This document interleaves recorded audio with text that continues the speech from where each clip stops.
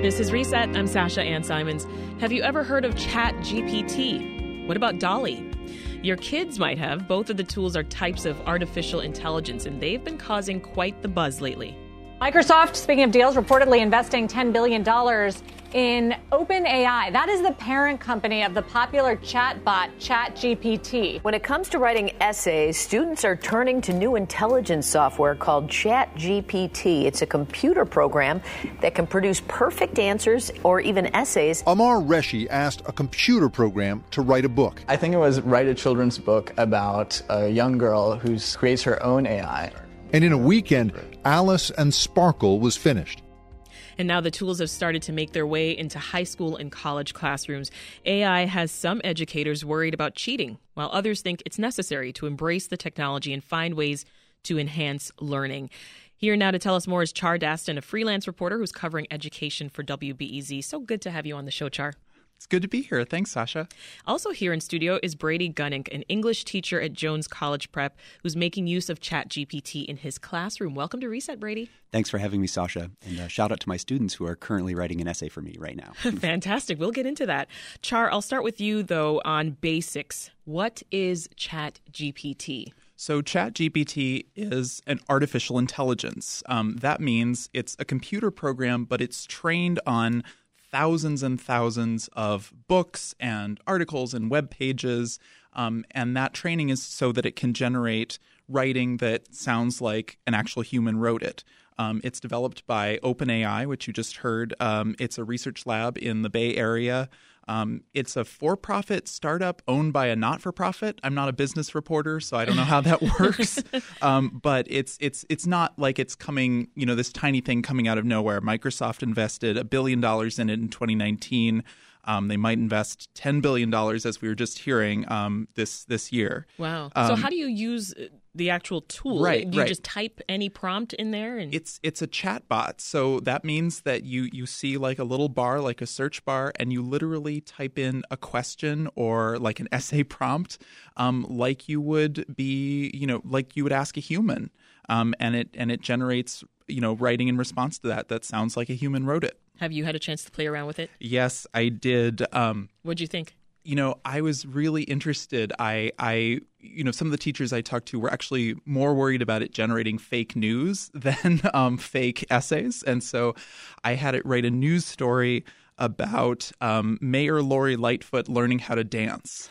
And it's clear it has lots of knowledge. It knew who Mayor Lightfoot was. It knew she was mayor of Chicago. Mm-hmm. It knew that she was going to announce her dance lessons in a press release. But I also had it generate a This American Life story. Okay. And, what I noticed with that is it got the format right of like a narration, then tape, then narration, like a script. But it did not know how to create an interesting story. It did not know what was interesting and what was boring. Yeah, I was playing around with it very quickly before chatting with you folks, and I asked it about the latest updates in the Chicago mayoral race. And while it started out promising, talking about, the race heating up as the election approaches and Mayor Lightfoot's in there, then it started telling me that Tony Preckwinkle is also in there. And I was like, okay, you're talking about the wrong race. Right. So this brings me now to you, Brady. Let's back up a little bit. When did you first hear about ChatGPT? Well, I knew the technologies had been in development for a few years, but I found out about it in December when my social media feed was flooded with a torrent of, is this the end of high school English? Is this the end of the college essay think pieces? And so that was how I got to know them a little better and started to have some conversations with my colleagues and my students. So tell me about those conversations. What are your colleagues saying? Are they concerned? Oh, absolutely. This makes cheating exponentially easier. And I know students have told me that there are classes that they are already using this when it's available. And so they are certainly concerned about that. And I can understand why. It's incredibly easy to use it to cheat. But the thing that I've always thought about with cheating and technology, because computers, search engines already have made cheating prevailing and easy. Right. I think when we ask the question, how do we stop students from cheating, or how do we catch students cheating, or how do we punish students for cheating, I think we're asking the wrong question. I think the question we need to ask is, why are they cheating? And what is their motivation for that? And how do we address those root causes? And although ChatGPT is going to make this a real problem, I think it also challenges us to ask those big questions. adapt our practice accordingly. Tell us more about what you've been hearing when it comes to cheating, Char, because in your report you talk about some of these concerns. Yeah. Brady and one of the other teachers I talked to both said that their students not only knew what ChatGPT was, but that they were already using it. And the students had confessed to Brady and this other teacher that they were using it for other classes, not for their class. Not yours, of course. But, I have recently seen there's an online educational company called Study.com that does these educational videos. They did a survey. It's not very scientific, but they had 1,000 students answer this survey, and 48% of them said that they had used ChatGPT in an online quiz or test. So there's that viral TikTok video of someone copying his final exam into ChatGPT. I don't know what grade he got, but 48% of students said they used it for quizzes and tests. 53% said that they'd used it to write an essay. And 22% said they'd used it to write an outline for an essay. Now, you could debate, which one of those is cheating. Using an essay that's generated by a computer, full stop is definitely cheating. That's cheating. But using generating an outline or a first draft and then making sure all the facts are correct and that you actually agree with them and writing in your own words, is that cheating?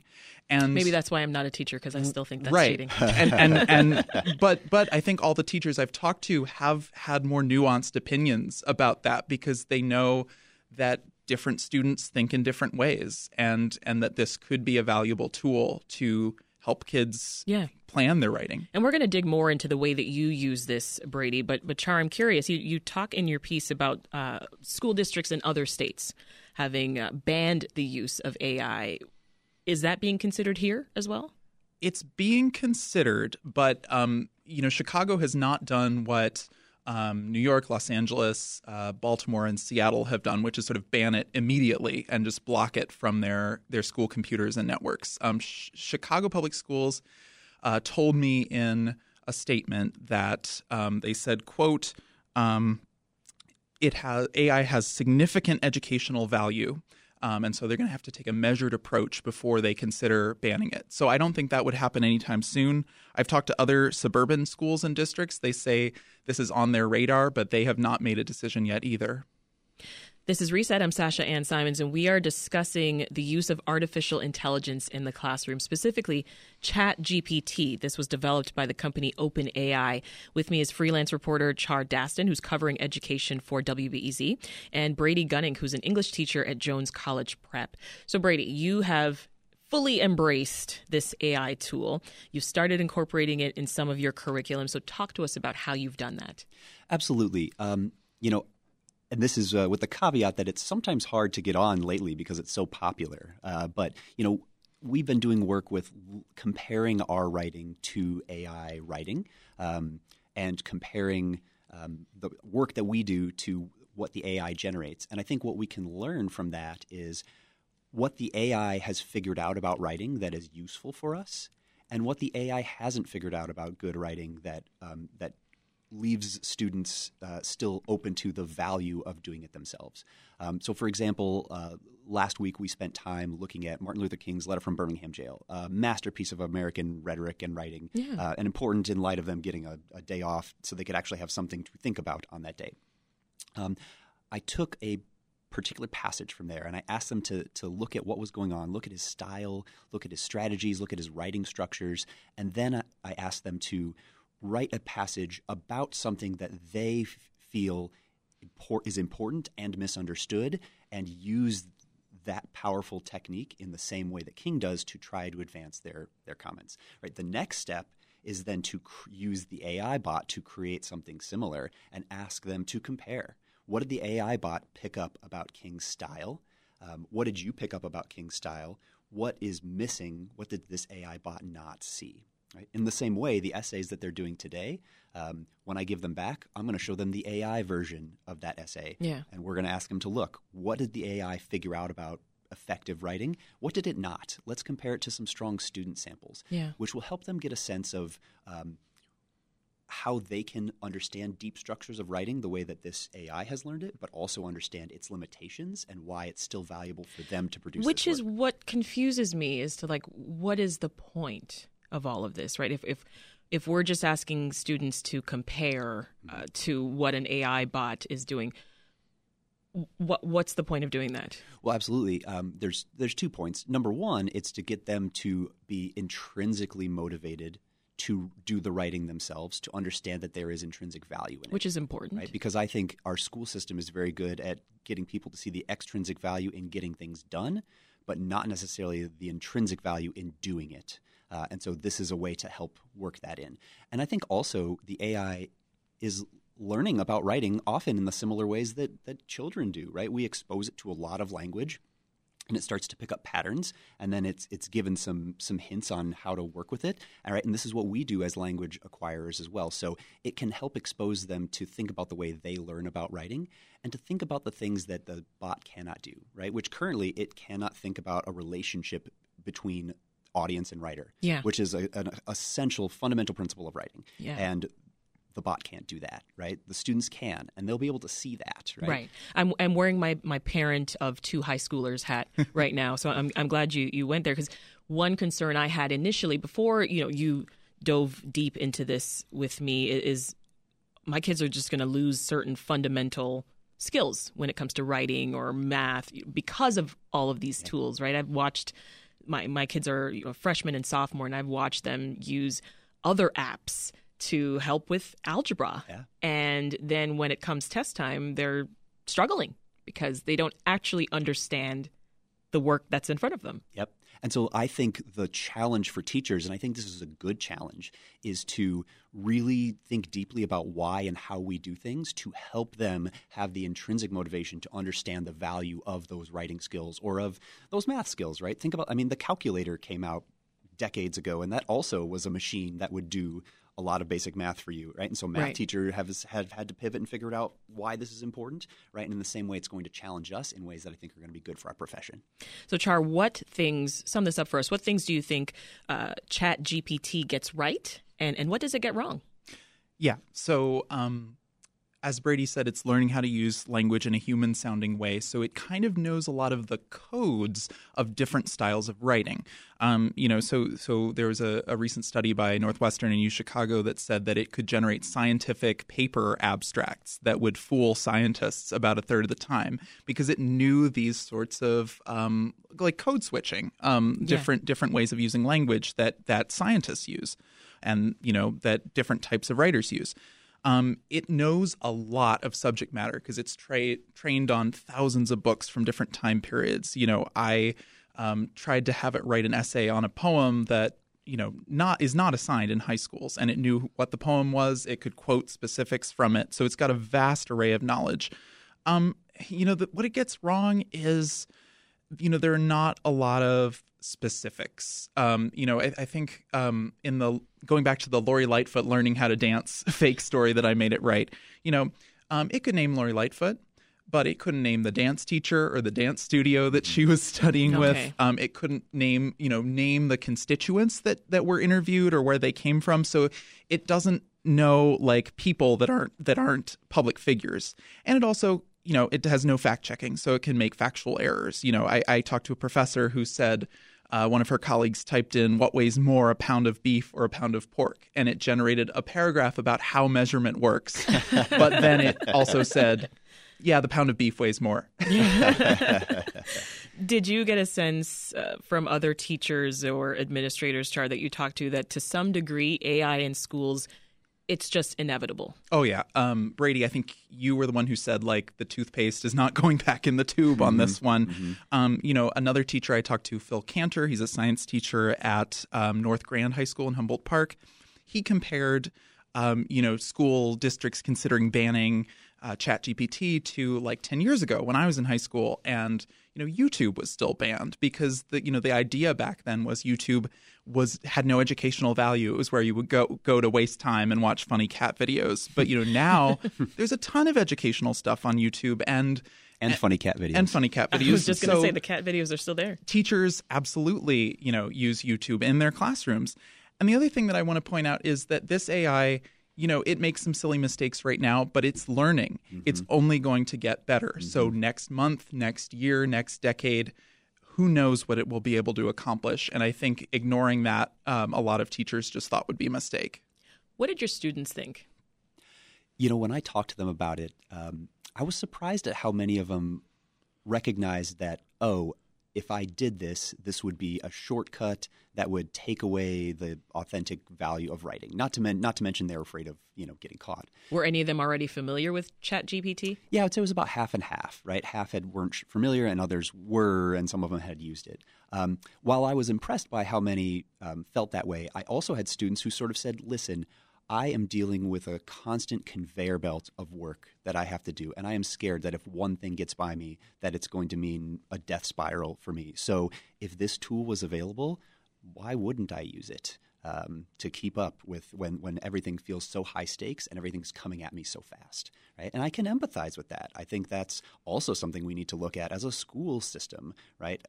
How can we keep the workload and what they're doing manageable in ways that they can approach it in real and authentic ways instead of having to, almost to survive, resort to these sort of tactics. Yeah. Well, you've been having these conversations with your colleagues. So I'm curious, do you think that more teachers at Jones College Prep and other schools, are they going to start using tools like this in their curriculum, or will there continue to be a divide?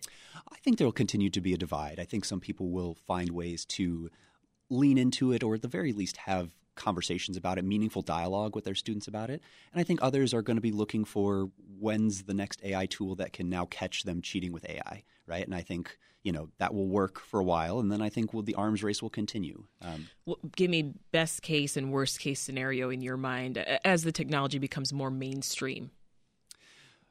Best case scenario, we adapt our curriculum and our instruction and the way we do school in ways that make more and more students feel authentically motivated to want to do this writing themselves, or even work in concert with AI to see what they can learn from it. Worst case scenario, we end up with a divide where, the 10% of students who authentically love writing are doing the work, and then 90% of them are using the bot to clear the work from their pile. Yeah. Brady Gunning is an English teacher at Jones College Prep, and Char Daston is a freelance reporter covering education for WBEZ. Thank you both. Thank you, Sasha. Sasha, thanks so much for having us. Back now with more Reset. I'm your host, Sasha Ann Simons. One CPS high school teacher we just talked to is finding uses for AI tools like ChatGPT in his curriculum. Should school districts be thinking about how to bring AI more into day-to-day education? Here with us now to discuss what bringing AI to more classrooms could look like is Leanne DeLizer, Executive Director of the nonprofit CS for All. That is short for Computer Science for All. Welcome to Reset, Leanne. Hi, Sasha. Pleasure to be here. Also with us is Charles Fadell, founder of the Center for Curriculum Redesign, which focuses on creating new school curriculum for the 21st century. He's also the author of the book AI and Education. Great to have you, Charles. Thank you so much. Pleasure to be here. I'll start with you, Charles. Why do you think that it's important for AI to be incorporated into education? And can you expand on what that means? Certainly. Well, first and foremost, we have to differentiate the what versus the how of education. In other words, learning about AI, which is what Leanne, I'm sure, will address, versus learning through AI. AI is an education technology, which is something I will also address. So that's critical to set up front for your listeners. Yeah. Well, tell us a bit about the Center for Curriculum Development and how AI fits into that. Well, the Center for Curriculum Redesign has a mission to rethink all the various curricula for all the disciplines to adapt them to the 21st century. AI is just one of the implications of the 21st century. It's not avoidable, and it's something that needs to be harnessed ethically. So, of course, it has to be part of the conversation just as much as, let's say, CRISPR in biotech would be part of the conversation. Leanne, talk about how AI factors into CS for All's mission. Thank you so much. Computer Science for All works at the systems change level. Basically, we're trying to help support everything from the classroom walls out. We work with school administrators, school district leaders, state departments of education, and the federal government to think about how we can make sure that every child in America has access to fundamental learning about computer science. And of course, AI is a key piece of that. And I think the secret at CS for All is we're not aimed at making more Googlers. We're just looking for the future problem solvers here in our country and making sure that all of them have technology as a key part of their toolbox as they move into that next phase of life. So how early are we talking about here when it comes to recommendations for AI being introduced in the classroom? Are we talking K through 12 or more like college? No, we're absolutely talking K through 12. Artificial intelligence and, as your other guest mentioned, not just the usage of it, but fundamentally understanding how it impacts our lives is a key part of the standards recommended for students all the way down into kindergarten. And so the Computer Science Teachers Association has a broad set of standards, and there's actually an organization, AI for K-12, that has very specific learning standards for students that span all the way down to kindergarten. Charles, do you see AI as maybe something that could one day replace a teacher in the classroom, or is this more of a teaching aid?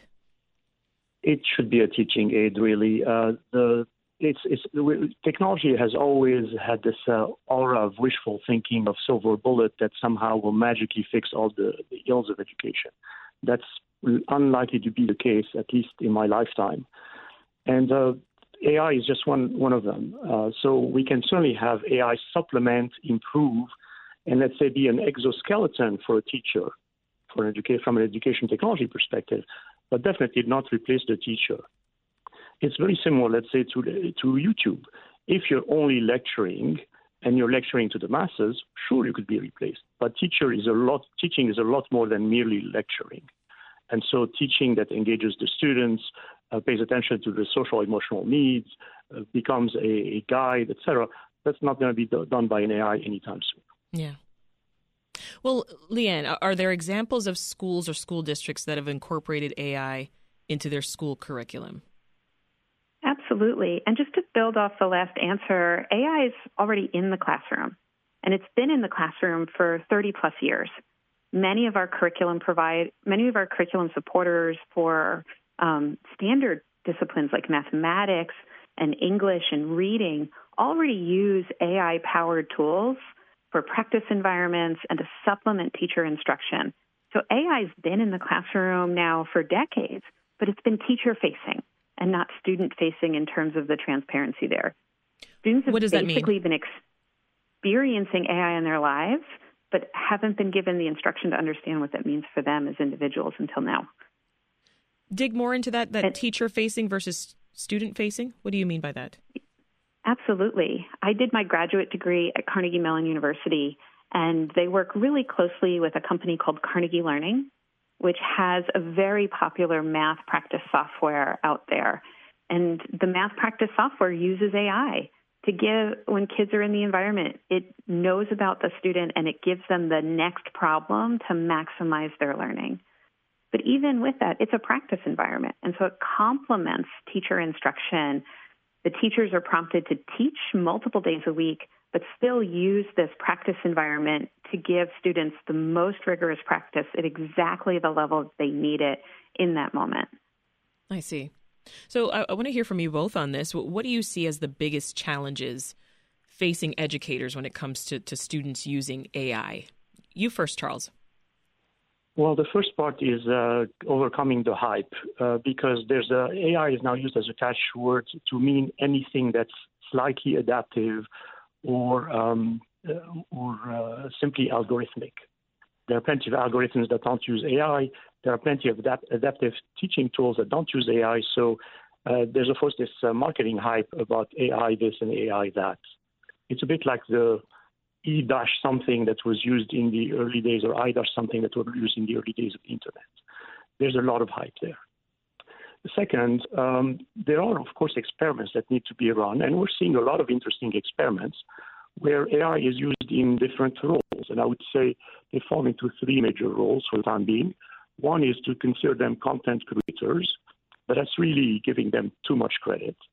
The second one, and more likely one, is the advisor or facilitator to your own content creation. And that, of course, comes with the caveats of verifiability and trustworthiness. And the third one is as an interlocutor, someone you just talk to, and have enjoyed that kind of back and forth with a quote-unquote being. So 3 different modes, all being explored in various ways by the teaching community. Over the next year, we'll see a lot of chaff go away and see where things stabilize. Leanne, what do you see as some of the biggest challenges here? I think the biggest challenge really centers on this notion of what we should include in our classrooms. And we go back all the time to, like, what are the learning outcomes, right? What do kids really need to know and be able to do to interact in this modern world? And AI is all around them. It's even all around them in the classroom. And we have to be careful, because if we don't teach the tools, then the tools are going to teach the kids. And what I mean by that, if we are not taking a proactive view, like your earlier guest, sharing how he used the AI tool to support student learning, then the kids are going to grab these tools and pull them into their environment and let the tool teach them. And so we want to take a proactive view. We want to have discussions about what AI can power, what is responsible use, so that we can truly help students understand where the usage of the tools is appropriate and where using the tools might actually be detrimental to the kinds of learning outcomes that they need to be successful, not just on the test at the end of the week, not on the paper you're going to turn in tomorrow, but with the whole purpose for education, which is to really help them be successful later in life. This is Reset. I'm Sasha Ann Simons. If you're just tuning in, we're discussing the use of artificial intelligence in the classroom. I'm speaking with Charles Fidel, who's founder of the Center for Curriculum Redesign and author of the book AI in Education. Also with us is Leanne DeLizer, who's executive director of CS for All. That's a nonprofit working to teach more kids computer science. So sticking with you for a moment, Leanne, how important is it for kids to understand how algorithms like DALL-E work?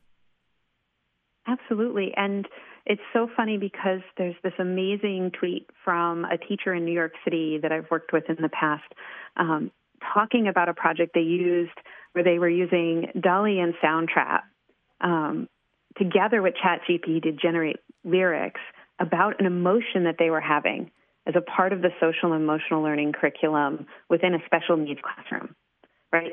So we're really talking about a teacher who's fully embracing how kids can be empowered by these tools.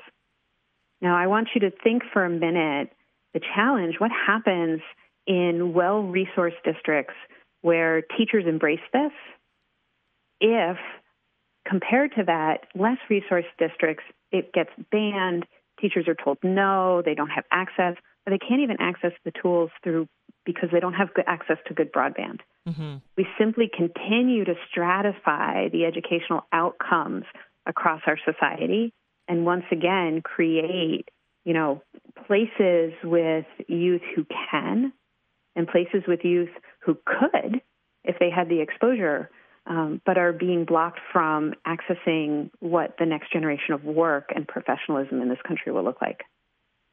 And Charles, I really appreciate the discussion that we're having today, because as a parent with 2 daughters in high school, I did have initial concerns that they could end up just relying too much on tools like ChatGPT. What are your thoughts on that? Well, if they do so, it'll blow up in their faces rather quickly, because it will give, very wrong answers that will be detected by whomever they submit the answers to. Yeah. So there's a verifiability problem for the time being. It may be improved, but I think it's going to force your daughters to become better critical thinkers in a sense. They're going to have to figure out how to ask the right questions to ChatGPT or equivalent and figure out whether the answers are correct.